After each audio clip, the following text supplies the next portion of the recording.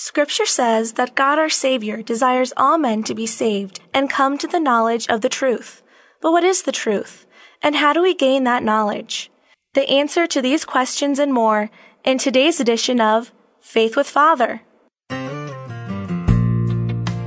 Living Bread Radio presents Faith with Father, a program aimed at teaching today's culture the truth about the Catholic faith.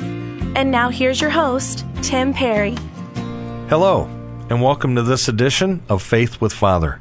I'm your host, Tim Perry, and with me today in studio is Father Nicholas Mancini, currently the pastor of Sacred Heart of Mary Parish in Louisville, and he's the spiritual director for us here at Living Bread Radio. Good morning, Father. Good morning, Tim. It's great to have you on the show again. Thank you.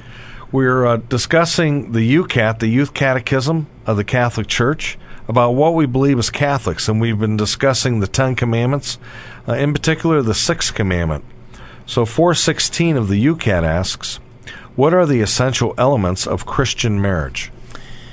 Okay, let's look at the four basic elements here. First, unity.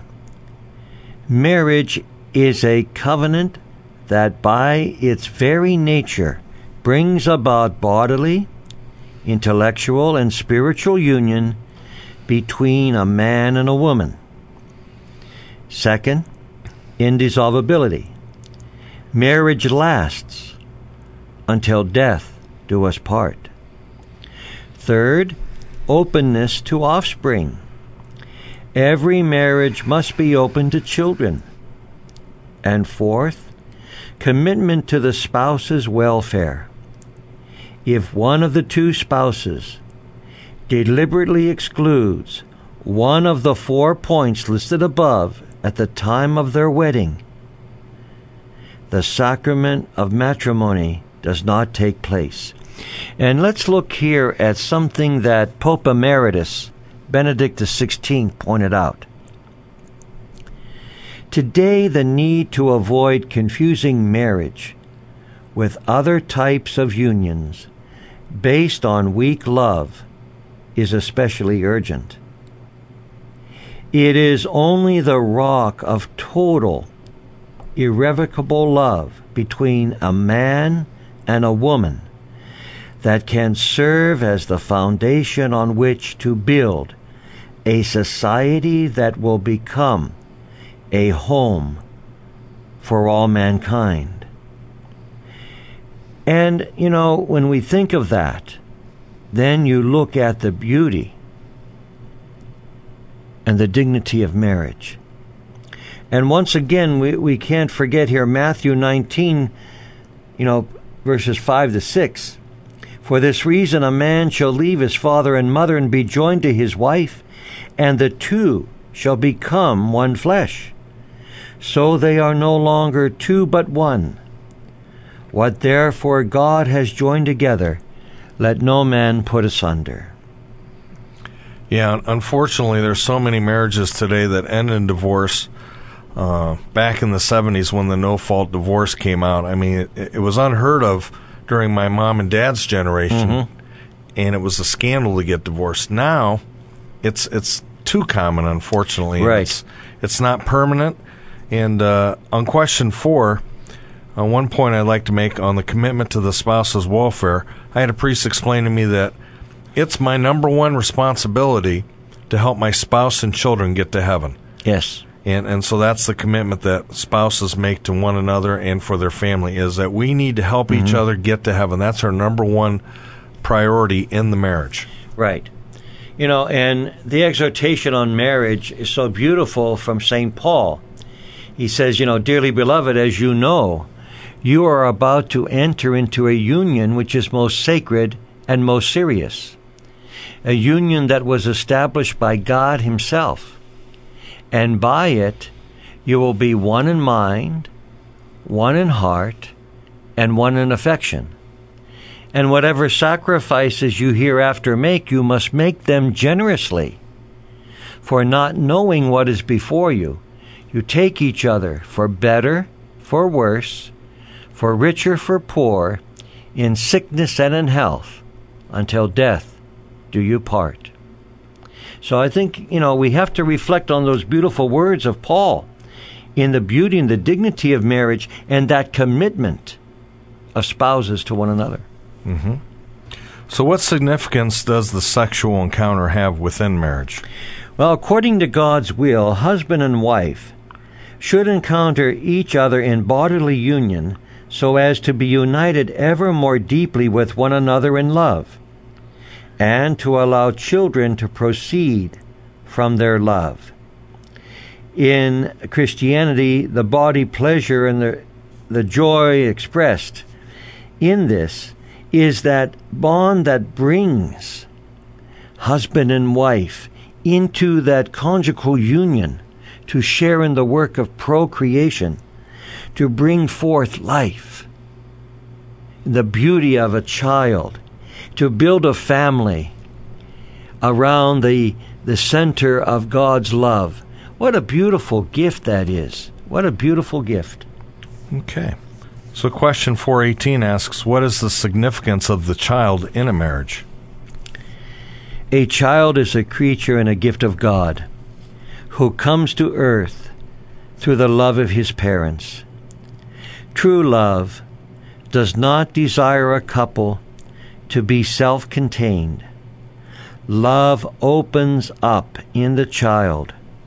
A child that has been conceived and born is not something made, nor is he the sum of his paternal and maternal genes. He is a completely new and unique creature of God, equipped with his own soul. The child, therefore, does not belong to the parents and is not their property. And, this gift of God is the beautiful expression of love. And therefore, when God permits this and the joy of knowing that life has been conceived, then the expression of that joy and love when that child is born upon the face of the parents is the radiance of God smiling and the joy and the happiness that this child brings.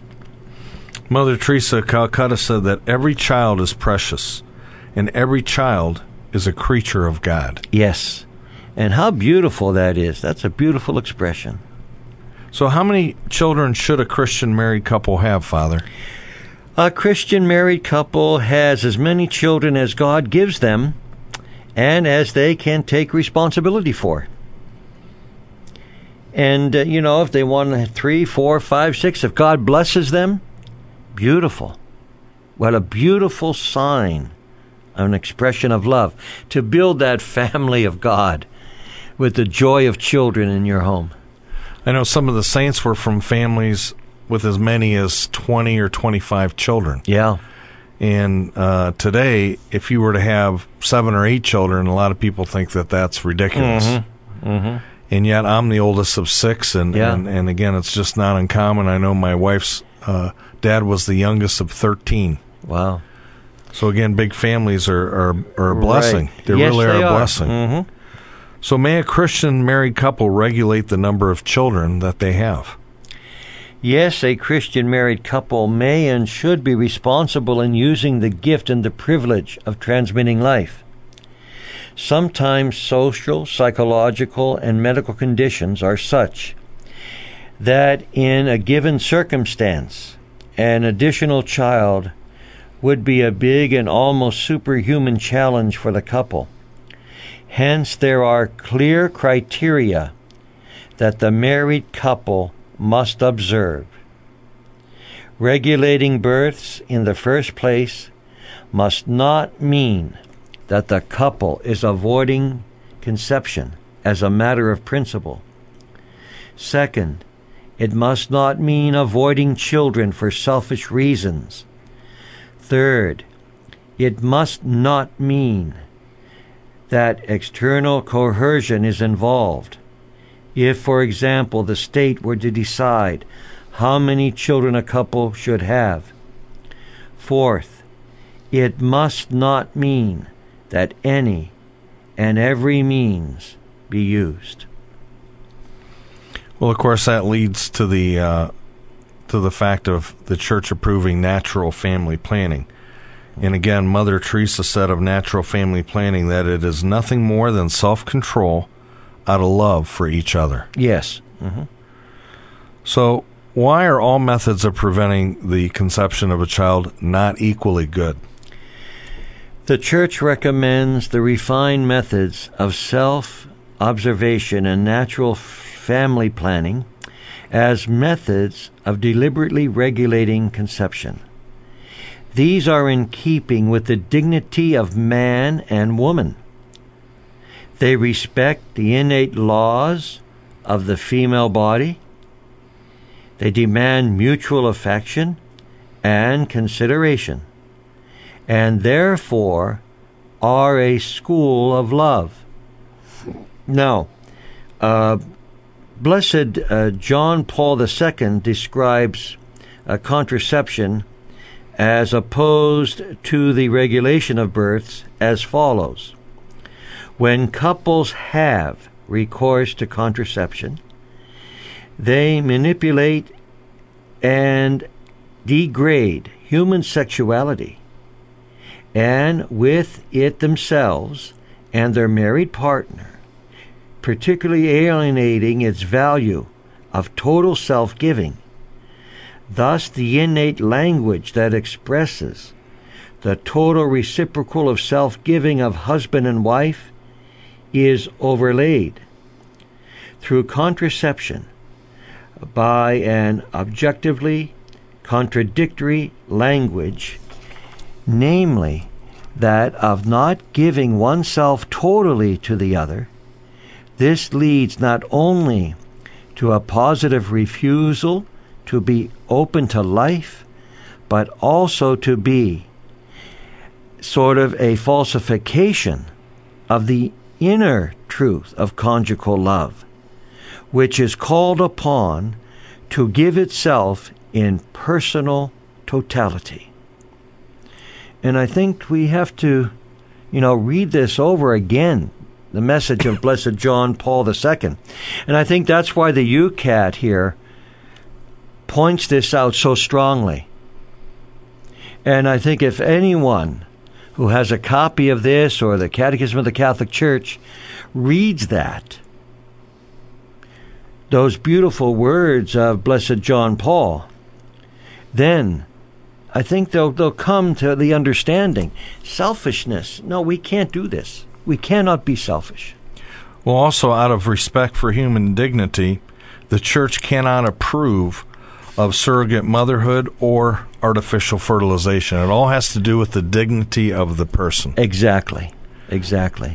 All right, great. Well, we've been listening to Father Nicholas Mancini as we go through the UCAT, the Youth Catechism of the Catholic Church, discussing what we believe as Catholics. And we've been discussing the Ten Commandments, in particular today, the Sixth Commandment.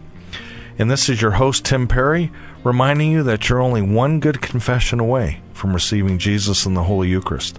If you haven't been to confession, or if you haven't been to church for a while, now would be a great time. Until next time, may God bless you and yours. Bye for now.